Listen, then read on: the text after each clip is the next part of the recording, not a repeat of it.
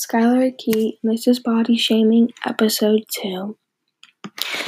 I used some clips of me interviewing Cameron about body shaming and how it affects her when she uses social media. And I also included just a little bit about social media and how it affects others and some statistics and how it affects you physically. So social media can make a strong impact on someone's self-esteem. It can cause self-harm, suicidal thoughts, and depression, and eating disorders. Now, some of these things you can see physically, and some of these things only affect you mentally. But both of these are very severe circumstances, and it can affect someone a lot. And I feel like social media has a lot to do with this because you always see pictures of these girls that are idolized because of the way they look, and it just affects someone a lot. When you scroll through social media and you see models, does it make you feel less or more confident? It makes me feel less confident because I see these models or people and I compare myself to them, and it makes me just feel bad about myself, and it makes me seem like I should look like that, and it just makes me feel really bad about myself. Who are some of these people that make you feel less confident about your appearance because of their beauty in your eyes?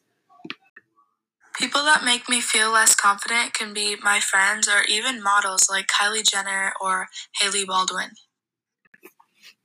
So when I started Ohana, I felt like I wasn't going to fit in, which I totally did, and Ohana was a very accepting school and accepted me for who I was, and it didn't matter about what I looked like.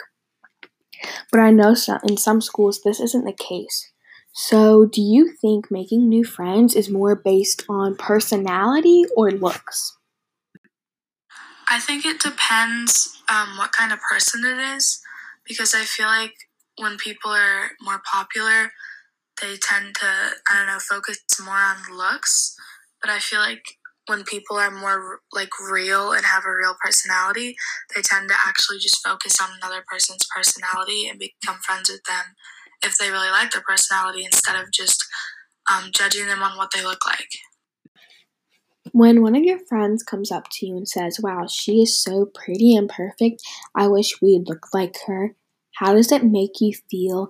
And what do you say in response to that? A lot of times I'll agree, but sometimes I just feel bad agreeing, because it makes I talk myself down, and then I'm also kind of agreeing with my friend. So I think it's just bad self-talk, and it makes my self-esteem worse. Cameron, the last question I have for you is, what would you say to people that have a low self-esteem because of social media? It's a very powerful thing to not have any self-esteem, and it's hard to regain it back. So if I were to say something to someone, I would just try to comfort them and tell them, obviously, that they are good enough. Even though that's not enough to tell them that, I have to really keep and tell, give them advice, reassure them. But it just takes a lot of time, and I'd have to tell them, give them advice on how to build self-esteem. So that was the last question I had for Cameron, but she had to go, so overall I agreed with Cameron quite a bit, but I'm just going to say a couple of statistics that came to my attention. One being, 23% of girls say they frequently check their bodies in the mirror. Another being, 90% of girls are unhappy with their bodies, and the last one being, 47% of girls between the ages of 11 and 21 looks hold them back.